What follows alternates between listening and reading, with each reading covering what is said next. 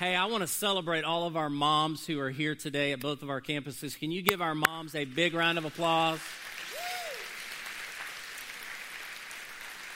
And if you're a mom and you're watching us online today, we want to say to you, Happy Mother's Day. It is such a blessing to be able to be here this day. We are live. I want to welcome our LaGrange campus today. So wonderful to have you today as we worship together and here at Noonan. We're in our last week of our series entitled, What Do You Do When You Don't Know What to Do? What do you do when you don't know what to do? And it's been very practical. In the first week, we talked about the idea that we've got to go back and understand that our source must always be God. Strengthen yourself in the Lord. It is our responsibility. It's our opportunity.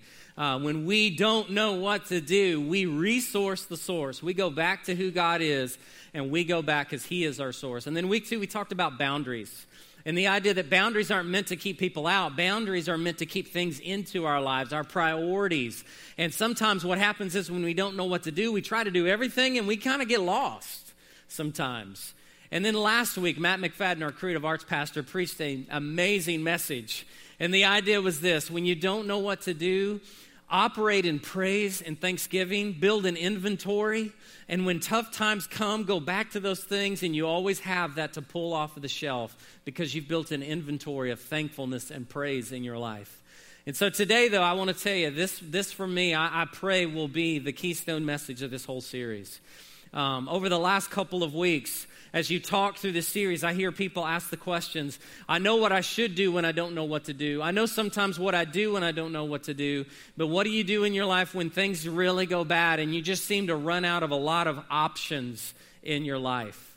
And today I want to address that.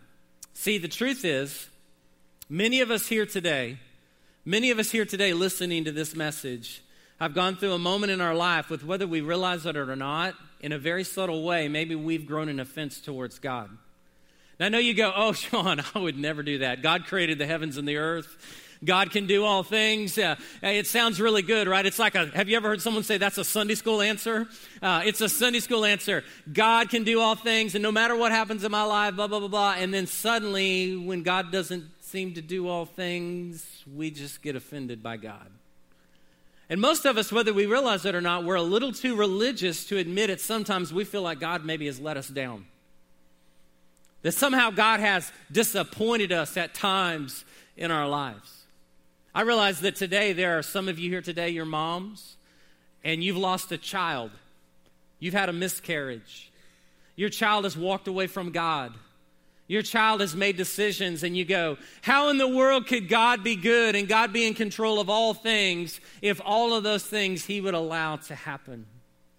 It reminds me of a story of a friend of mine. Last June, I lost a very dear friend. He was a deep mentor in my life. For 15, 20 years, he spoke into me. He spoke faith into my life. He helped raise me spiritually in many ways. And just about this time a year ago, he sat right there on the front row here in our worship center and worshiped with us here at Southcrest. And after church, we went that day to a restaurant in downtown Noonan, and as we're getting out of the car, he's telling me a story about some things that had happened in his son's life. He had 2 sons and a daughter. And his son, who was 22 years of age, for a period of about 8 years, walked away from God. Got involved in heroin, got addicted, went to multiple rehabs. And my friend, Craig, he was all over the world sharing the gospel, building fresh water wells, taking care of disaster relief scenarios. And while that's going on, his son's struggling with addiction. And I'll never forget, we got out of the car in downtown Noonan, and he looked at me and he said, Sean, I want you to know where I've come to in my life. If things don't end well with my son, I've already made the decision that, God, I'm going to love you anyway. And I want you to know as a parent today, maybe you've been at that place in your life when you did not know what to do. And maybe you've come to the place that I've come to in my life. At times, I've picked up an offense towards God. Bill Johnson, in one of his books, says it this way, why this is so important. He says, faith functions easily within a heart that is unoffended by God. Faith functions easily within a heart that's unoffended by God. In fact, I want to make this statement to you today. It could be sometimes in our life that we get offended towards one another. And the core of that reason is it begins with a slight offense we had towards God first. Whether we realize it or not, sometimes we pick those up. So when do you risk embracing an offense towards God? Well, first of all, when God doesn't do what you expect he would do. Or when God doesn't prevent what you expected him to prevent in your life, right? You had everything figured out. You had all the plans put together, and something happened, an accident happened, a tragedy happened, a loss happened in your life. And sometimes we grow an offense towards God when it seems as if the promises that God has given us don't turn out the way that we thought they should. And so we begin to pick up this offense towards God. I know in my life, sometimes I've grown offended towards God when I had a formula of how I thought God should work. And I almost said it like this: I do my part, God do your part, and together we will get this outcome. And what I didn't even realize, the offense happened because I was creating God into a formula relationship. If you do these 3 or 4 things, God will do these 3 or 4 things. And can I tell you, that's really just the heart of religion.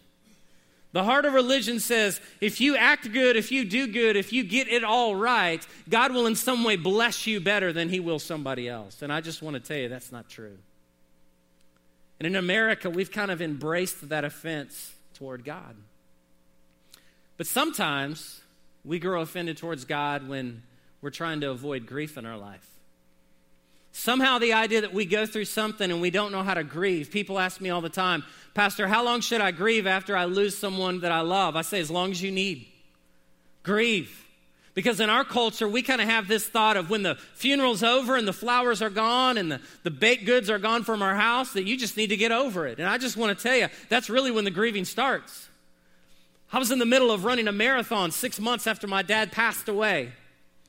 And at mile 17 of that marathon, I started grieving my dad's death. And for the next 3 miles, I cried like a baby, and people thought I was hurting in the marathon.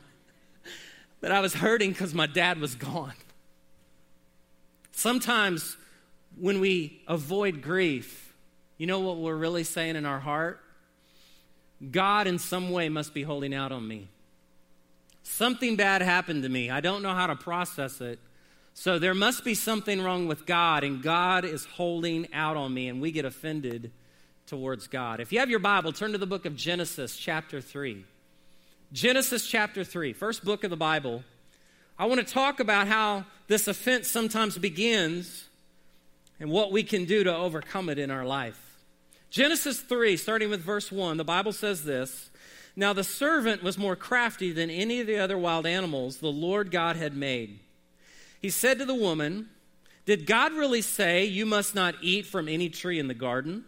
And the woman said to the serpent, You may eat from the trees in the garden, but God did say you must not eat fruit from the tree that is in the middle of the garden. And you must not touch it, or you will die. You will not certainly die, the serpent said to the woman.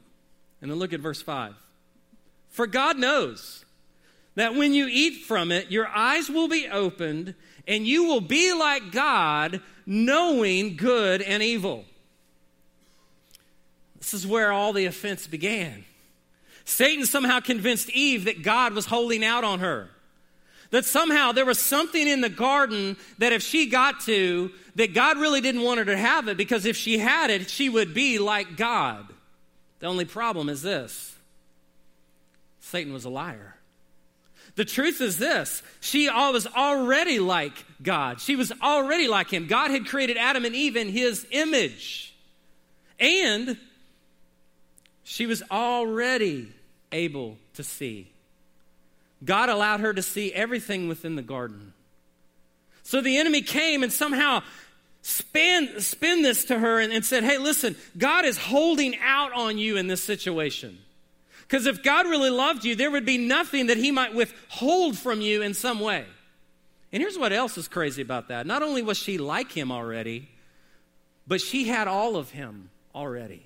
Think about it. They're in the garden.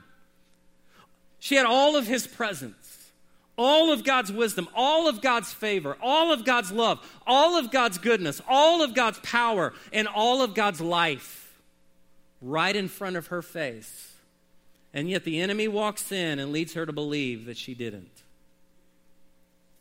You see, the enemy's strategy was to convince her that God's holding out on you. Even in John 10:10, Jesus said it when he came to the earth. He said, the thief comes to steal, kill, and destroy. He wants you to understand there are going to be times in your life the enemy's strategy is just to get you about 6 inches away from believing God is all that he says he is, because all he needs is a foothold in a wedge for you to begin to believe that somehow God's holding out on you. And then the moment you start doing that, you begin to be offended by God. So we got to understand this. A big part of the fall of man involved embracing an offense toward God. A big part of the fall of creation happened when somehow mankind grew an offense toward God. We begin to doubt who God is, and we grow offended and begin to operate our own plans. But the Bible is literally full of people who, even though they believed God, didn't see the fulfillment of things that were promised for them. Do you realize that? Not every story in the Bible is a breakthrough story, right? Not every story in the Bible is a David slaying a giant on a field. There are people in the Bible that believed God and chose to trust God, and yet things didn't work out so great. If you look in the book of Hebrews, chapter 11, turn over there real quick. And as you're turning over, I just want to remind you, Adam and Eve never saw the son that would crush Satan's head that God promised in the book of Genesis.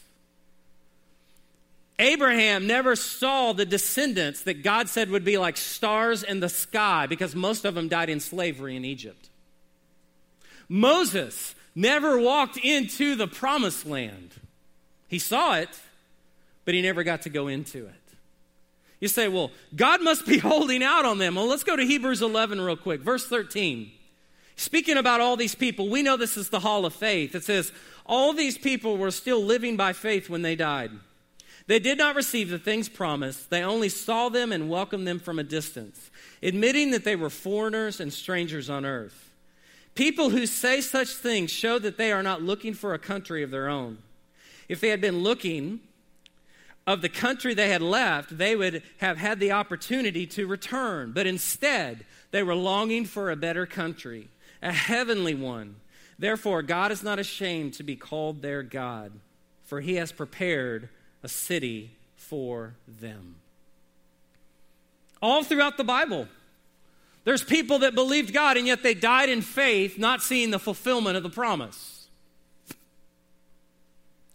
What I find ironic is that every one of them in Hebrews 11 here are being celebrated not for the breakthrough they had, but for how they died without the breakthrough, and yet they never grew offended towards God. Heroes not because of something big that they saw, but heroes because no offense towards God, and they realized that they were just part of the story, and the story wasn't over yet. In fact, they were exiles. They said, we're not even home yet. There's going to be a new heaven and a new earth, and we just know where we are in this story. And here's why we challenge ourselves when things go bad in our life, just like maybe these people would have. Because at the end of the day, what we really want is to fit God in our nice little box and let God operate in the manner in which is according to our plans. Let's be honest. That's what we want.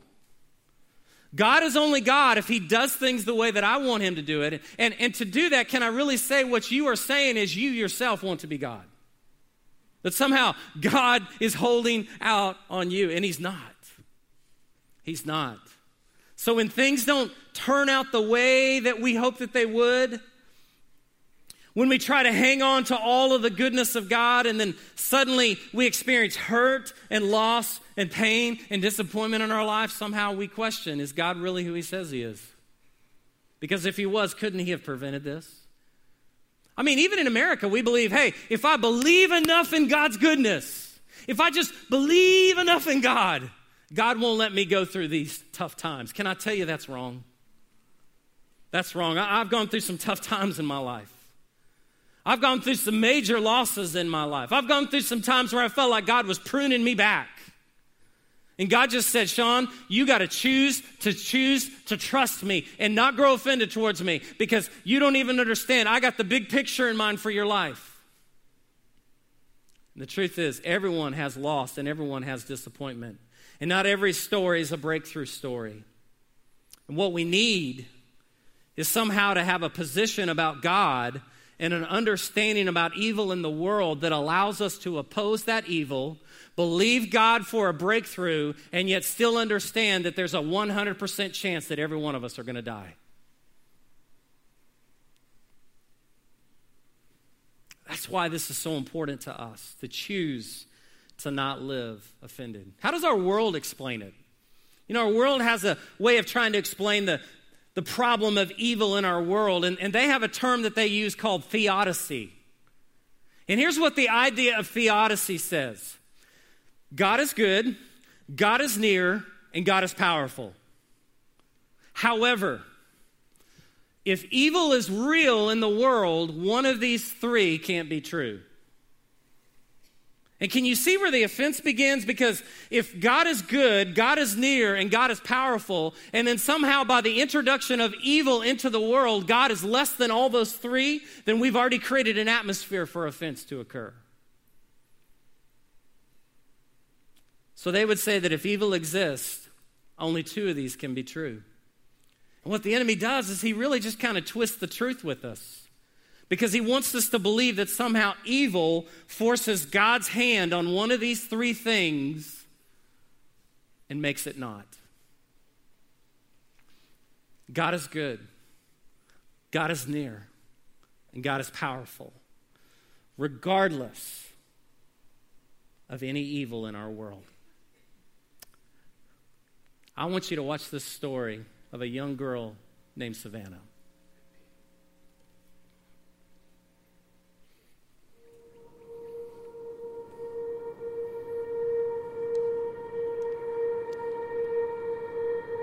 The year was 2014. Joseph and Laura Jones were very proud parents of their only daughter, Savannah. Loving to laugh, dance, and ride horses, Savannah had a passion for life. She was even known for her knowledge of pop music. As a sophomore in high school, Savannah enjoyed spending time with her friends. Sadly, October 24th at the yearly Fall Festival, Savannah saw her friends for the last time, as the next morning, tragedy struck. She came downstairs and she said, "I can't move my left arm." And I said, "What do you mean you can't move your left arm?" She said, "I can't move it." So I, tried to make her move it. I saw she couldn't move her arm. So I said, "Well, okay, I'll get dressed and I'll take you to the doctor." So I started getting dressed, and then she said, "I can't move my right arm." So that's when I told Joe to call 911, because I could see it was something I couldn't handle. Savannah was rushed to LaGrange Hospital that day. The doctors were unsure if Savannah would ever recover. Savannah had suffered a stroke in her spinal column, and according to her doctors, she was one of only 4 people known to suffer such a stroke. The doctors were unsure if Savannah would ever recover. Joseph and Laura were forced to wait.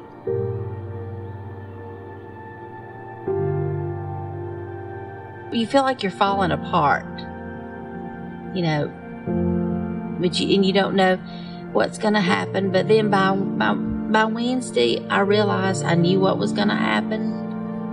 So I started the other direction, playing in a funeral, because I knew she was not coming back. I was angry at God. And I remember I looked at both of y'all and I told you that I was angry with God. And you said it was okay to be angry with God, that He would want me to be angry.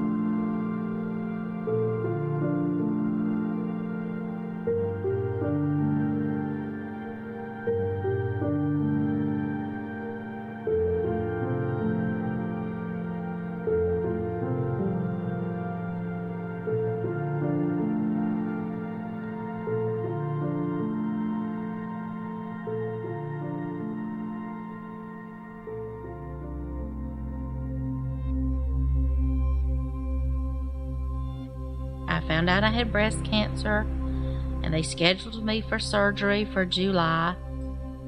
And my dad dies a week before I have my surgery. And you think, what else can happen? But I was able to have my surgery. They got all the cancer. In August, I started chemo, and that I just went like a breeze. My God is great, and He can get you through anything. When it's really bad, He's there for you. Even though you're angry with Him, He's there with you. No matter how bad it gets, He's there.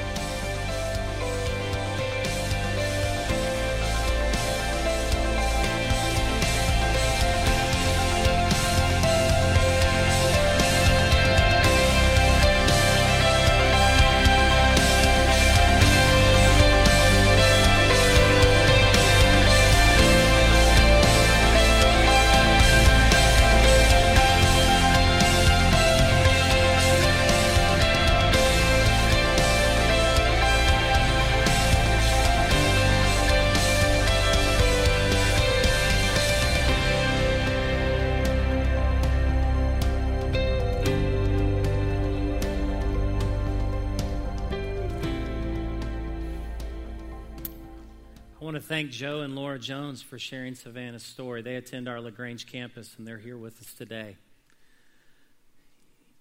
A part of that story that we didn't have the chance to tell that you need to know is when we visited them in the hospital, their daughter was at Children's here in Atlanta.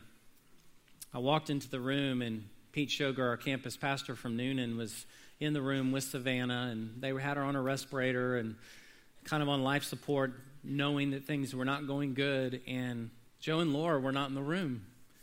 And I said to Pete, where are Joe and Laura? And they said they found out that there's other families in other rooms around them who don't have food to eat, are about to lose their child, and they've decided to leave and go minister and share Jesus with those other families. How do you choose to live unoffended by God? Evil doesn't determine whether or not God is good, God is near, or God is powerful. So we have to answer this question. Why would a good, near, and powerful God not prevent evil? See, that's the question you are asking yourself, because when you don't know what to do, somehow you want to give in to that theodicy, that somehow God is less than who He says He is. So if you have a pen, I want to walk you through this today as we close. Why would a good, near, and powerful God not prevent evil? And the first part of that is this. God has made a world where love is possible. God has made a world where love is possible. Look around this room. Look who you're sitting next to. Many of you are sitting next to your spouse, your child, a good friend, somebody you're in relationship with. And chances are really good that maybe the person you're sitting beside of you, you truly love them. And that would never be possible if God wouldn't have created a world where love is possible. Think of your friends in your life, the people that have impacted you. I told you about my friend Craig. I would have never had a relationship with Craig in my life as a friend if God wouldn't have made a world where love is possible. And because that's true, we got to understand the second part of this. Love requires freedom. Love requires freedom. You see, love has to be chosen or it's not love. Think about it between a man and a woman. If you take the physical expression of love between a man and a woman and remove choice from it, what does it become? It becomes evil. It becomes abuse. It becomes not love. And so freedom is essential for love to exist. God has made a world where love is possible, but for that to happen, love requires freedom. And where there is no love, there's no freedom to choose. And where there's no freedom to choose, there's no love. But the third thing we got to understand is this. Freedom requires options. Freedom requires options. With no choice, there is no option. I don't know any of you who would go to a restaurant and pull into the drive-thru and there's only one menu on the item, and you would say, I would like the other item that's on the menu. And they say, there is no other item. You have option A or option A. So God has created this world where love is possible, but love requires freedom, and then freedom requires options. Not the illusion of freedom, but real options. And for love to exist, choice must exist. So God made a world where evil is also possible. People have asked me for years, if God loved the world, why did he let the snake in the garden in the first place? You know why? Because all along he said, my love is so big and so perfect, I want to choose to let love be a freedom of choice for man. You see, love is my choice to benefit you at my cost. Evil is my choice to benefit me at your cost. And let's be honest, isn't there evil all around us? There are some of you here today, you were abused as a child and you said, why did that person touch me when I was 9 years old? Why did my brother die of cancer? Why did we go through the accident that we went through? Why did my job fail? Why did all these things fail? And the truth is, evil around us doesn't change who God is. God knows that freedom requires options. So why do bad things happen? I pray that if you don't hear anything else today, you'll remember this statement. If God were to remove the option of evil from this world, he would at the same time be removing the option of love.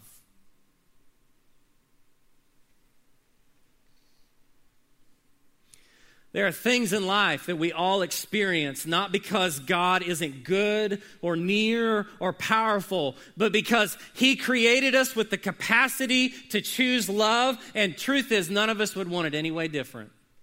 Because I hear people say all the time, God just wants to control me. No, God gave you the opportunity to choose him.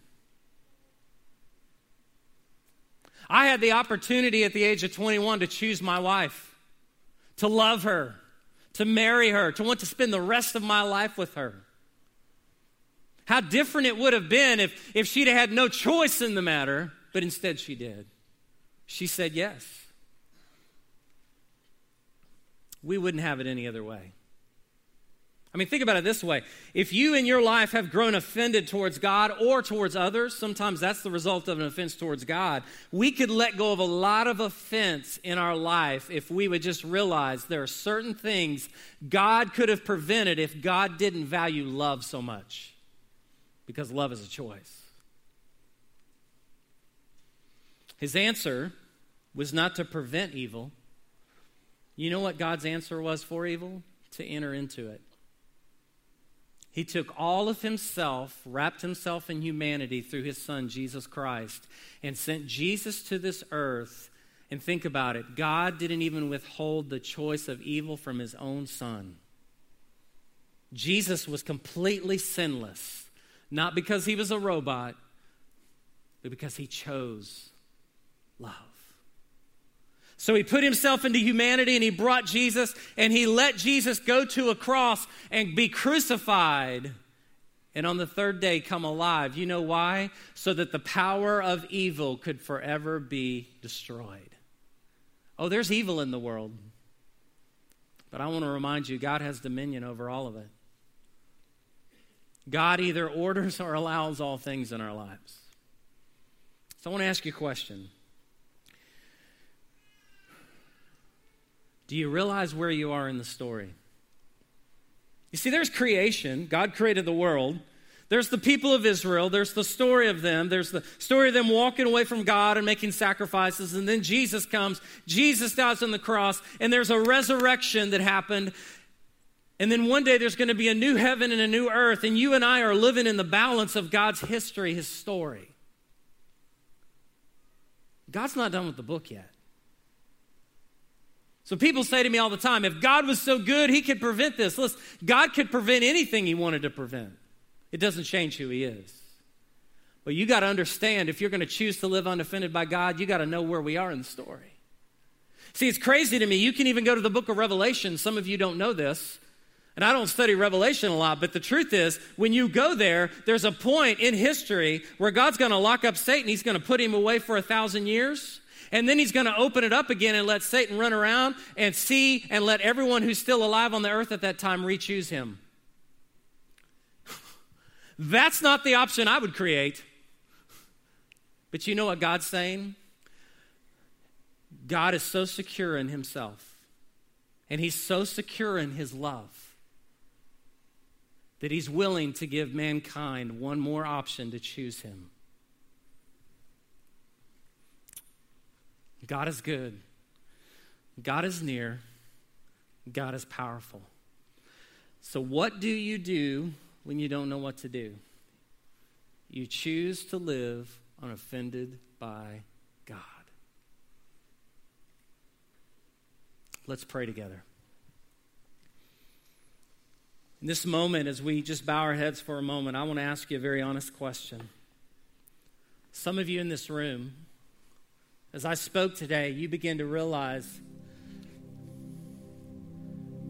that somewhere in your life, either something happened to you, or you went through something, or you've had a bad something happen in your life, and in a small way or a big way, you have grown in offense towards God. And I want to tell you the same thing we told Joe and Laura Jones. God understands that you're mad. I'm reminded that when he went to find Lazarus, the Bible said that's when Jesus wept. We don't know exactly why he wept. I've heard people say, I think he wept because he saw how death had affected mankind. Other people say he wept because he loved Lazarus so much. It doesn't matter. Jesus showed us his true self. He showed us his true emotion. And instead of putting his fist towards heaven and saying, Father, why did you let this happen? He just wept. So there are some of us here today, we've come into this room, and in some way, something happened, something didn't happen the way we thought it should happen. And in some way, here's what we've done. In a very slight way, we've kicked that door open and said, God, in some way, you're holding out on me. And the truth is, he's not. The presence of evil in this world doesn't mean the absence of the fact that God is good, God is near, God is powerful. Every one of us in this room are going to face loss. The question is, when you face it, what are you going to do with it? Are you going to blame God? Are you going to blame others? Or are you willing to come to a place where you realize, God, I really believe you are who you say you are. And no matter what happens to me, no matter how the story ends on my part, I choose to live unoffended by you. I wonder how many of us here today would be honest enough to say, you know what, Pastor Sean? I'm one of those people. Somewhere in my heart, something's happened and I've grown in offense towards God. And today, I want to let go of that offense. If that's you today, would you just put up your hand? Just put it up. Amen. And there's freedom in this room today. You don't have to come here and play church. This is real life. There are going to be real things happen to us. If you're here today and you say, Pastor Sean, I'm still holding on to that one idea that somehow if God was good, this wouldn't have happened. If God was powerful, he could have changed it. Listen, if that's you today, if you're still holding on to that offense, would you just put your hand up high? I just want to know, just as an evidence of your faith today. And then I want to ask you to do something different. I want to ask you to hold both of your hands out just like this. And here's what I want to ask you to do. I want you right now to just hold those hands out, and I want you to say these words to God in your own words. God, I am no longer offended by you. You've done nothing wrong. You are who you say you are. And I choose to live unoffended.